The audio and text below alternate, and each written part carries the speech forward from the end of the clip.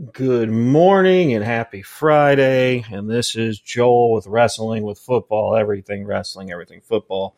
Although we don't talk about a lot about wrestling here. I'm still getting my schedule right on this. But it's Friday, so we're leading into week 3 of the XFL. I am super excited for this. As I talked about before, week 1 didn't really tell us anything. It was everyone getting comfortable. Week 2 was seeing some actual real stats that you can get behind, and week 3 is just going to be even better on that. So let's go over the games. Tomorrow, first game is going to be the Roughnecks versus the Vipers. Easily my predictions, the Roughnecks are going to win. They're right now 2-0 up against the Vipers, which is 0-2. 0-2, not a big deal, but the Vipers just are not performing well in general. So that's just how that's going to be. And then the second game, which is 4 p.m. Central, is the Renegades versus the Dragons. This one's a little bit more.